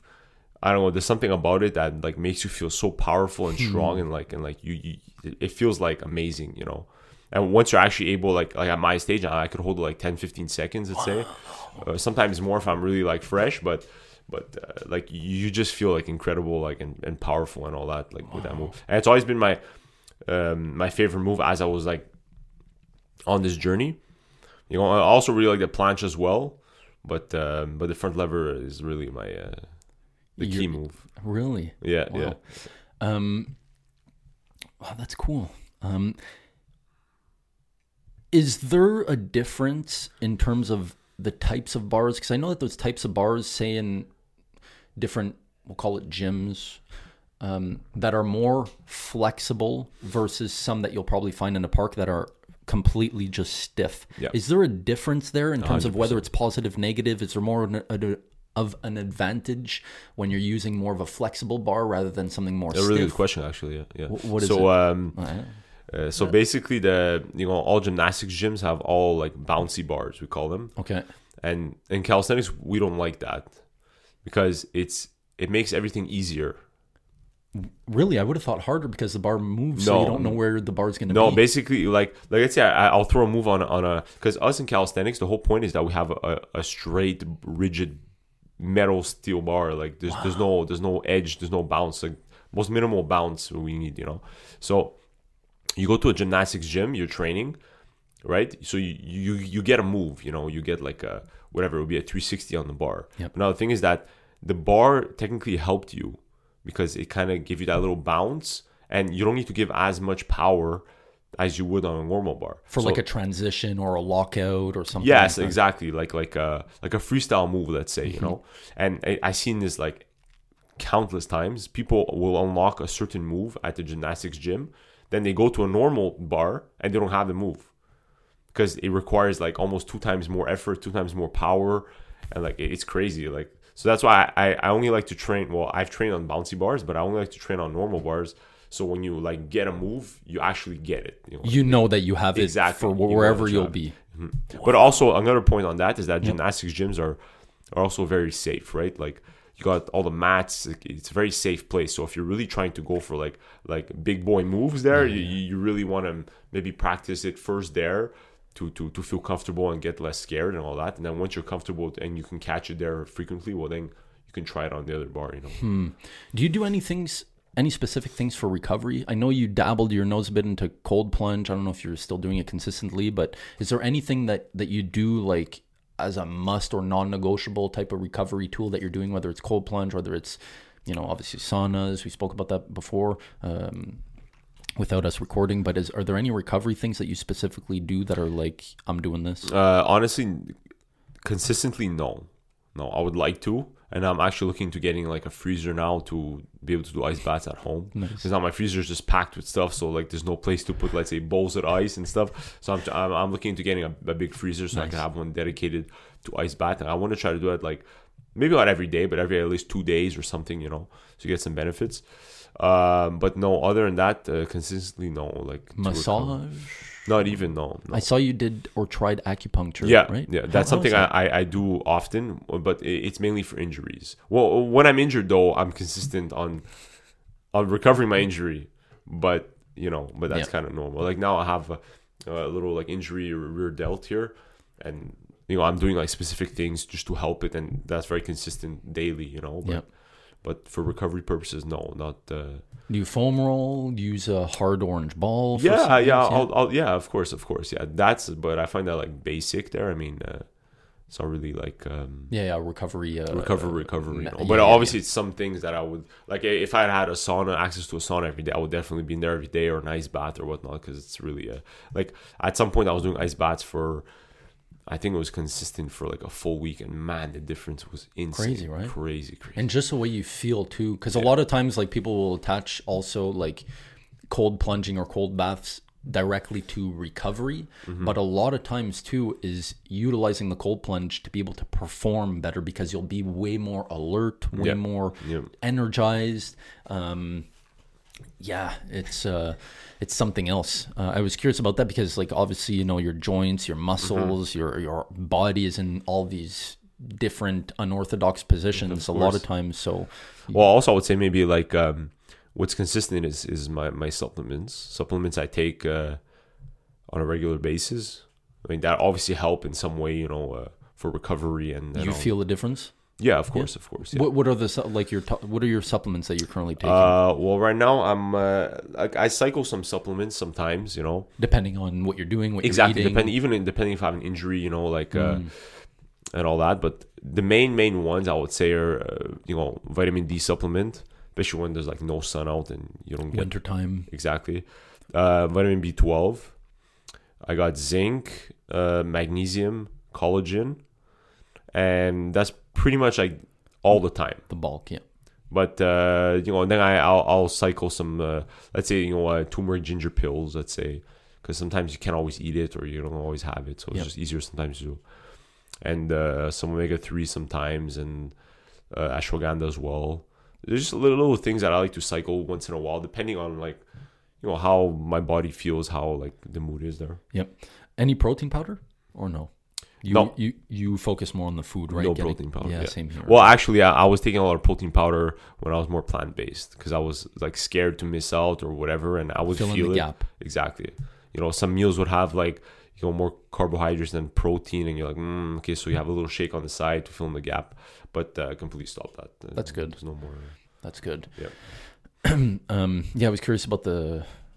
It's good that you brought that up about the supplements, because obviously that supplements and complements what you're doing, fills in the gaps maybe where you're missing out on, and if you feel a good difference too, like, man, 100%. That's good. I always say though to a lot of people, and it's good that you kind of said no to the whole protein powder aspect, because it's kind of a segue to what I'm about to say, is that I always tell people often, especially my clients, that food, especially whole food, real food, is always number one. Yeah, 100%. Supplements is always number two. It's always there to supplement, to complement, your diet and what you're eating. But a lot of people, especially nowadays with all the marketing stuff of it and supplements, a lot of people swap those two. They'll put supplements number one and food number two, which is crazy to me. Crazy. No, like, I have nothing against like protein powders and all. If you're on the go and you really have no time to eat, or instead of getting like bad food out, you have a little shake to keep you until you can. There's no problem with that, Right. But if you're really like, focusing on that as like your meal, there's. Oh yeah, I even knew some people like swapping their meal as like a meal replacement to eat their protein powder. Yeah. Like they would swap out their meal to opt for protein powder, thinking it's like a meal replacement. I'm like, what are you doing? And then I'd look at like their food log and be like, you have 4 scoops of protein powder today. What are you doing? Exactly. And like, 80% of your protein calories is coming from protein powder or supplements, which is crazy to me. Do you watch any sports? Not really. I watch the occasional UFC, but no. Nothing. I'm really not like a TV guy whatsoever. Even That's if good. you're talking about movies there, I'm like, you lost me. Like, yeah, I'm just getting into certain things. I was the same way. People would like have these movie references or these lines. yeah. I'm like, what are you talking Yeah, about? exactly. What is this? You've never seen this movie? No. No. So no, like entertainment outside of like I guess sports specifically. Nothing. No, sports, no. Do you have a No. sports background? Did you play sports? No. At a younger age? No. Nothing at all. Nothing? Nothing at all. That's so crazy. Yeah, it is actually. And You never played competitive sports. Never. I mean, I was like this skinny guy who like, I was like decent at, let's say, soccer, but nothing crazy, because we used to just play at school and then. But nothing competitive in terms of like you Nothing. having to go to practice. Never, ever. Wow, that's Yeah. so funny, and the reason why is because the way you're structured. The way you're structured has a pattern of someone who played sports. Yeah, of course, yeah. And that has a sports foundation, meaning like prior to calisthenics at a younger age. So that's so surprising to me because I would have guessed like you at least had some sort of sports background at a younger age prior to calisthenics, just because of the patterns that I see and your vision on certain things, your openness to do, to let's say cold plunge, sauna, to look for self improvements in terms of physically, mentally, and stuff. So that's so interesting to me. Wow. That's what I was saying before, how calisthenics really was like the start of everything now that's happening. Like without even me knowing, it was the start of my growth. Like now, like that's Your foundation. That's my exactly. Well, right now that's my like my tunnel vision is just like growth, like in everything. Not even like just calisthenics or sports or getting fit. It's way beyond that now. It's even more like spiritual, and like that's why I started reading a lot.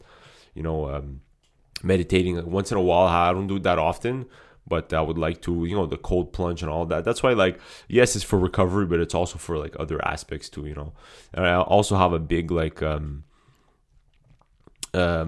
big topic that like interests me a lot is dopamine, right? Really? Like how, because I'm a big like gamer, right? Like, or I was actually, I still am, but I mean, it calmed down a bit, and that's my how can I say it? Like my Your escape thing. my escape thing, but it's also like my bad thing in a way. I get it. If you because you could get addicted to it too much, and it could consume you too much. Exactly. I see.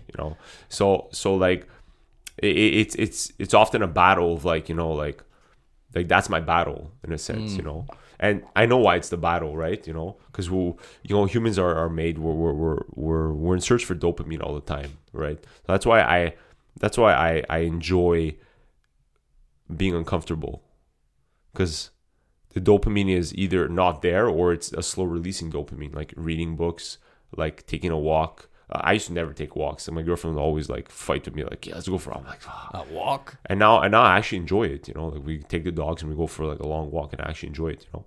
And that's why I like the ice baths and the fasting as well. Fasting, if you think about it, like food is number one dopamine for you. Even healthy food, there number one dopamine for humans. So like if you just like clear your mind, it's. So you like to be or put yourself deliberately, voluntarily into positions that are uncomfortable for you. Exactly. Me too. The last or episode 3 with 2 guys, it was in French. We were actually speaking about stepping out of our being uncomfortable, meaning like going through something difficult that has a challenge mentally, where you're just like, you gotta, like a cold plunge, like it's tough. You know what you're kind of expecting. You're deliberately, voluntarily putting yourself in there. Like I'm not like pushing you down into it. So you kind of like, I love that because I voluntarily chase things like that, just because I'm so like, quote unquote, addicted to things like that. And if I don't have something like that, I'm like, I gotta find something where I'm like, I love the suffering part. I love doing like workouts where I'm like to the limit of like puking, or like where it hurts, and just all those things of being uncomfortable I love that. So it's funny in a way that you're saying like you kind Yeah, of because I just feel like especially now, like our day and age, like humans are way too comfortable. Like I feel like it's and once you realize that, you're like, okay, hold up, like we have everything. Like this, like back then we got hunting for our food. We're not like we got like phones where we have access to any information like in like a few seconds, and Uber Eats, stuff like yeah, that. exactly. So people like get like sucked into this like comfortness. And I'm not saying like I'm the most uncomfortable person. I'm living like outside there either, but like. Yeah, but it's also just I'm conscious about it, so I deliberately want to be uncomfortable. Yep. Because I know that it's going to bring me benefits in the long term. And yes, I totally agree with you. So many people they don't do nothing. Yeah. Like they don't put themselves in hard conditions. Especially now winter here in Canada, people are like, they got to put 5 layers on and be comfortable, be in a heated box for 24/7. Exactly. They always get colds, blah blah. Bro, I don't even remember the last time I got cold. Just putting that out there, which is crazy. And it's so funny, ironically, because people see me do cold plunges in the middle of winter, negative 40. You're gonna get sick. You're gonna get sick. I don't even know the last time I got sick was. And there's a great quote from Wim Hof. Are you familiar with him? Yeah, of course. He says, go to the cold, don't let the cold come to you. And if you just follow that, speaking solely about like colds there, it's totally true.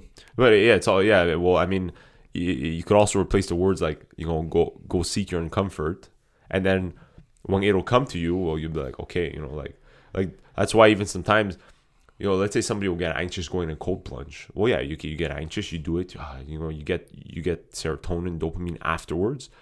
But then if you put yourself in another situation where it's out of your control, well, you'll be able to, like control your stress even more, 100%. Because that stress is so high when you're doing it voluntarily also that once you're confronted with a similar situation to that degree of stress, your body's able to consume, digest it better, receive it better. You're able to mentally break it down and stay composed better. Exactly. And it's also a question of heart rate also. I'm huge into things like heart rate, HRV, resting heart rate.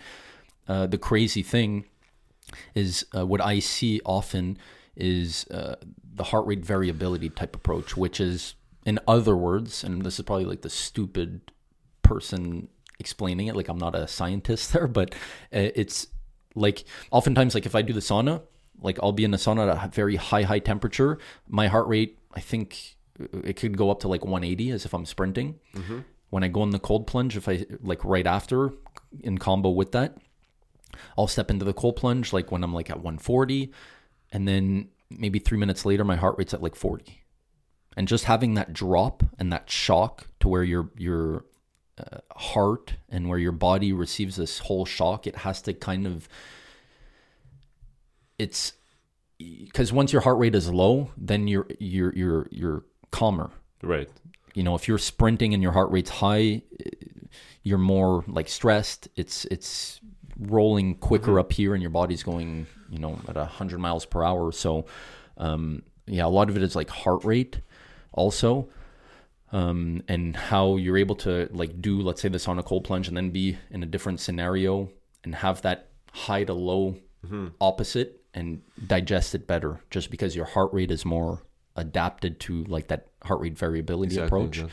And that's what I've noticed a lot too. Are you into things like heart rate gadgets? Like I'm wearing a strap. No, not really. No. Never. No, never really. No. That's why like even my workouts are more like freestyle kind of things. Some of them will be really intense, some of them will be more like like less intense, but like more volume, I guess. Or I get it. More strength. More strength, stuff like that there. So I get it. Yeah.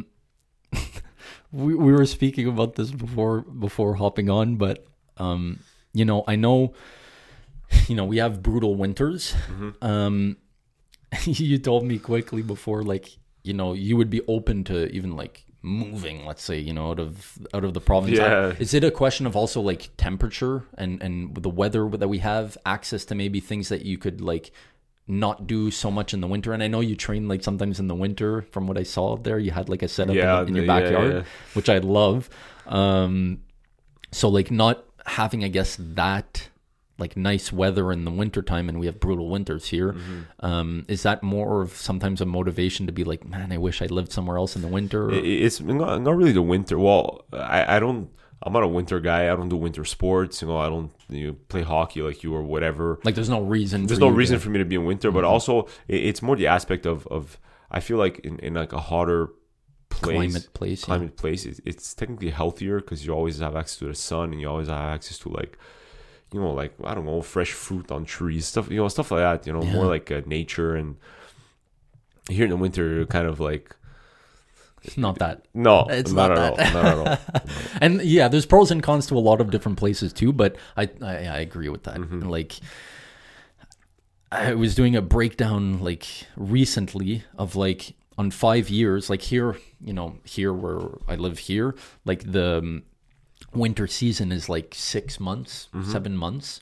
And then I was like kind of tallying up those amount of months on a 5-year basis. And I'm like, that's like years of my life in the winter scene. And I was like, I want to leave during the winter and go somewhere else. Exactly. I've, all of our lives, 29 years pretty much. The winter. Question that I ask a lot of people, and I don't know if you watched some episodes or saw some certain segments, but did you see any segments of certain episodes or of what, of the podcast? I have. Yeah, okay. Okay, so I asked this, I think it was the second episode that I did, and I'm like, well, that's a pretty cool question because I learned to discover where this person's at mentally in terms of just their structure and their interests. Living or dead, if I were to give you 3 VIP tickets for you to invite... I saw it. I saw it. So you're prepped probably.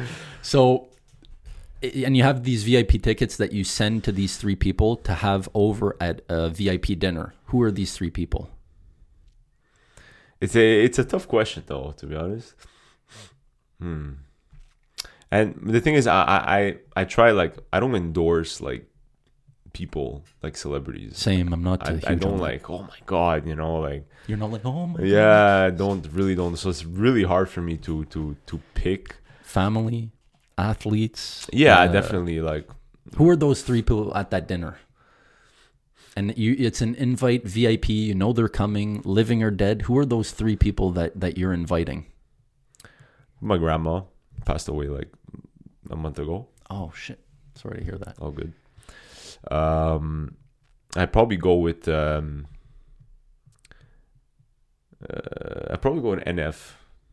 The guy on my hoodie here. Yeah, speaking the mic. Yeah, the guy in your hoodie. NF. Yeah, NF. Okay. You know him? Yes. And for people who don't know who this is, quickly. He's a rapper basically. Rapper, yeah.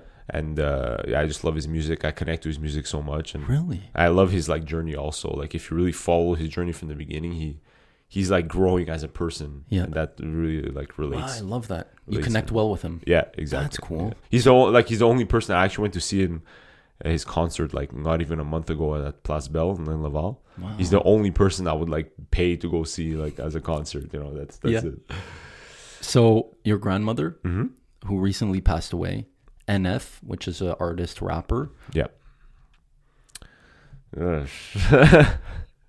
Like, and it's hard because, I only say 3. And that's an odd number because you're like, I don't want to leave anyone out. It's not like an even number of like 4, like a pair. And, at the same time, like I told the last guys that I had asked, or that even asked me, I was like, I might have a different response in a week. I might have a different reply and a response in a month, all depending on how I feel, where I'm at mentally, how I'm, feeling and all that. And I'm like, at the same time, the way I kind of broke it down too, I was thinking of it exactly like a team. I was like, these people are not like in a room having dinner with me. You know, it's not like this person number one is in a room which is not talking to this second person and third person. I was like, I need to build a team too, so that the conversations could have a good chemistry, a good vibe. So yeah, who's that third person? Honestly, it would probably someone like more like spiritual, but like it's hard to pinpoint exactly who.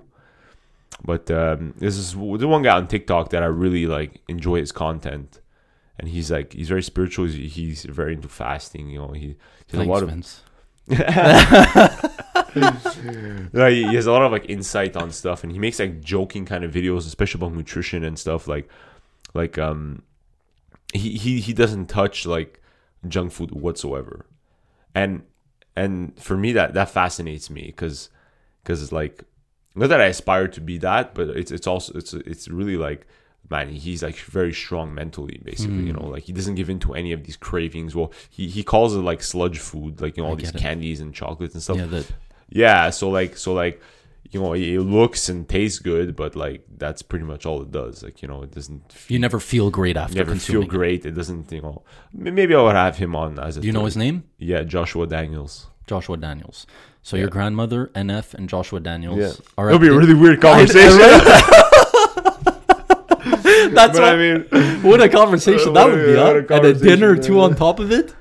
Private little concert by NF. Huh? Right? And you're cooking the dinner. Exactly. There, we'll do that. Good dinner with some steak on there. So my grandma will be cooking though. Is the best, oh yeah, you can't miss that. Yeah. Oh wow. So that's it, and that's cool. Tough question. It is. Yeah. It is tough. It is tough because, like, this is a state you're in right now with how you're feeling, and that's how you would respond. Exactly. And it's always interesting for me with the episodes that I've done so far and the people that I've asked so far to see what they would respond and which people they would pick. Like, if you were to pick, you know, 3 athletes, I kind of get an idea of who this person is. 3 hockey player, I kind of get he's probably a hockey player or loves hockey. But then, you know, these 3 people, they're so opposite to one another. Exactly. I'm like, what's the reason behind that? Like, for me, that's super interesting. And, you know, you put a family member in there that was probably a huge part of your household and your family and a good staple in there. So I love that. And it just goes to show, like, not as necessarily who Vince is, but it just gives me another great perspective on like, he chose those 3 people. That's interesting. And then right before mentioning NF, or even me asking you the question, you were saying like, I don't really like, you know, look necessarily up to people and like, oh my God, he's in front of me, but then you're mentioning an artist and a rapper and you paid money to go see him. So exactly. That's funny. It's cool. So it's interesting that, you know, you chose those 3 people, and, you know, like I said, maybe within you know, a month from now, it'll be different. Maybe. Might be different, just because of the state that you'll be in, and that's what I find interesting. And that question kind of popped out in my mind was when I was in the shower, just, you know, a couple episodes ago, and I was like, oh, that's interesting. And, you know, again, it gives a perspective on where this person's at, why they're picking them. And I imagine that third person, Joshua Daniels? Yeah, Joshua Daniels. It's also a question of, like, I guess, learning a lot from him. Exactly. And noticing his structure and where his patterns are and how he's doing this and why, you know, just his mental fortitude of a lot of things. So that's interesting. Yeah, what a dinner that would be.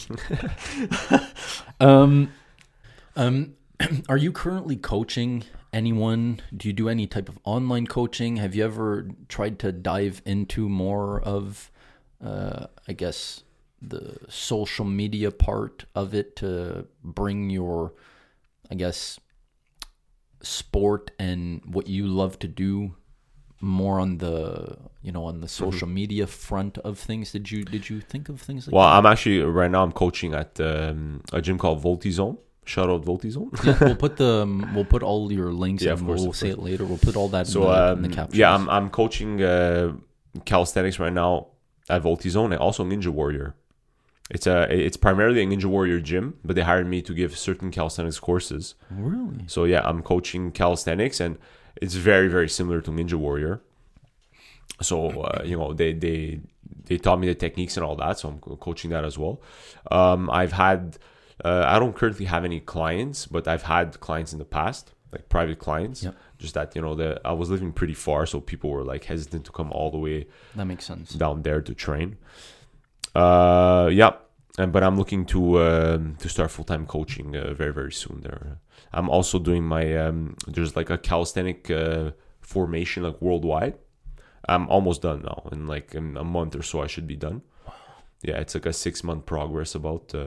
Really? Yeah, with several modules. It's all done online. They send you like whole PDFs with the information, and you. Is it well done? Yeah, it's very well done. Yeah. Wow. And then you have exams to do, like written exams, and also like practical, like video exams. Showing different exercises, different coaching styles and all that. Yeah. So I'm almost done that. So I'll be like technically certified to coach calisthenics. Wow. Yeah. And I imagine the person or the company behind this course or this certification is pretty well known. Yeah, of course. Yeah, they're like the biggest company of basically calisthenics in the world right now. They organize competitions and all that. So wow. Yeah, already it's a very small sport. It's easy to like pinpoint who's what's what, exactly. Who's credible, who's Exactly. not, like who's bullshitting in a way, and who's not, who's actually good.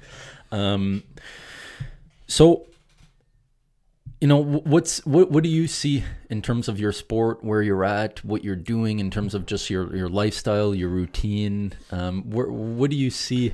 I guess 40-year-old vids, or I don't know, just in the future. No, yeah, for sure. Right now, I feel like I'm, even though I feel like I started late, which I hate saying, but I feel like I did.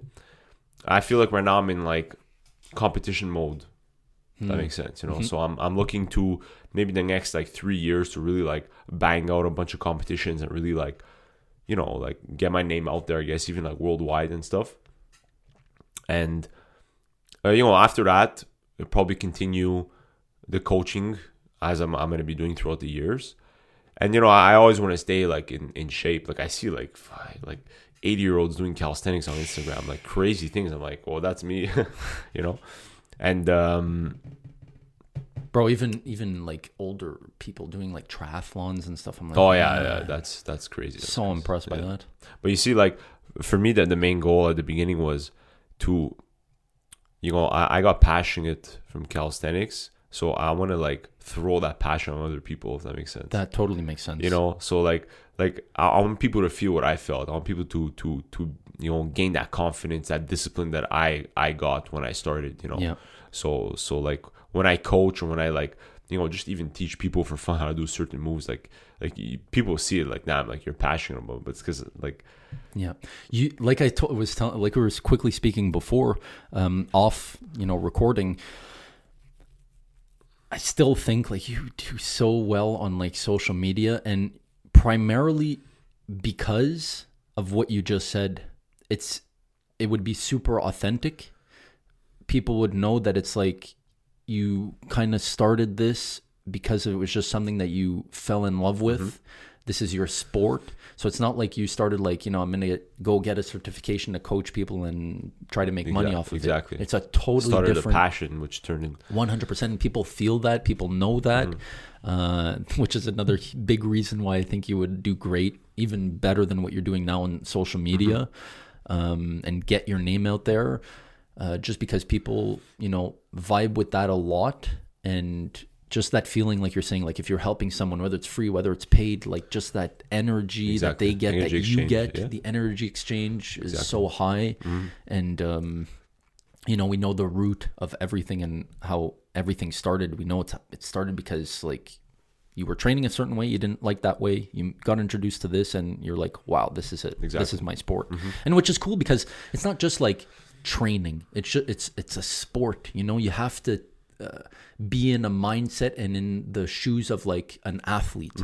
I love that. But it could also just be a training. That's the fun part. 100%. Yeah. But the way you're doing it is like, I'm an athlete. The athlete mindset, the championship mindset, that whole like approach when you're going to bed, my sleep, what I'm eating, what I'm consuming, how I'm resting, what I'm consuming in terms of entertainment. That's all like athletic championship mindset patterns. It all goes to the same place, right? All goes to the same place. Yeah. So I find it really cool. And to finish off, where could people find you in terms of like social media, even, you know, the coaching place that you're on Instagram, Vinny Calisthenics, same thing for TikTok. So the gym is called Voltizone. It's in Mascouche. Yep. There's another gym opening in Laval. Yep. Same name, Voltizone. I'll be coaching at both, and I can do private, online, or Nice, at online. the gym. Yeah. Yep. Cool. So for anyone listening and watching, all of Vince's stuff is going to be in the captions, show notes, so you can take a look at his stuff. It's really cool because like he said, it's such a niche sport, and it's very unorthodox for a lot of people who are probably just going to see this for the first time. Yeah. So it's very impressive. And like he said, like the return of like 3, 4, 5 years spent towards a certain exercise that to only last a couple seconds, it's worth the watch, I'm going to say. It's Definitely super is. impressive. And just to see how the human body can kind of adapt to these movements, these positionings, these the mind to muscle and even equipment awareness to everything is very impressive. So, I'm happy. You know, you're willing to come up, drive up, do this. I know it was a first. I think it flowed well. The conversation was good. I'm happy you came over, and happy to see you. It's cool how, you know, the circle. It's been a while, man. It's been a while. Yeah. We had a good conversation because, you know, even during school, like we never had a conversation like this. So that's what I find interesting. It's like we caught up like almost 15 years of content, but yeah. And, you know, obviously I learned a lot with just this conversation. Happy to have you here, and like I said, all of Vince's stuff is going to be in the show notes, the captions. So yeah, now we're gonna go do sauna session, sauna, nice bath. Can't wait, sauna, man. nice bath, and Love it. Thanks for coming, and thanks for tuning in, everyone. That's it.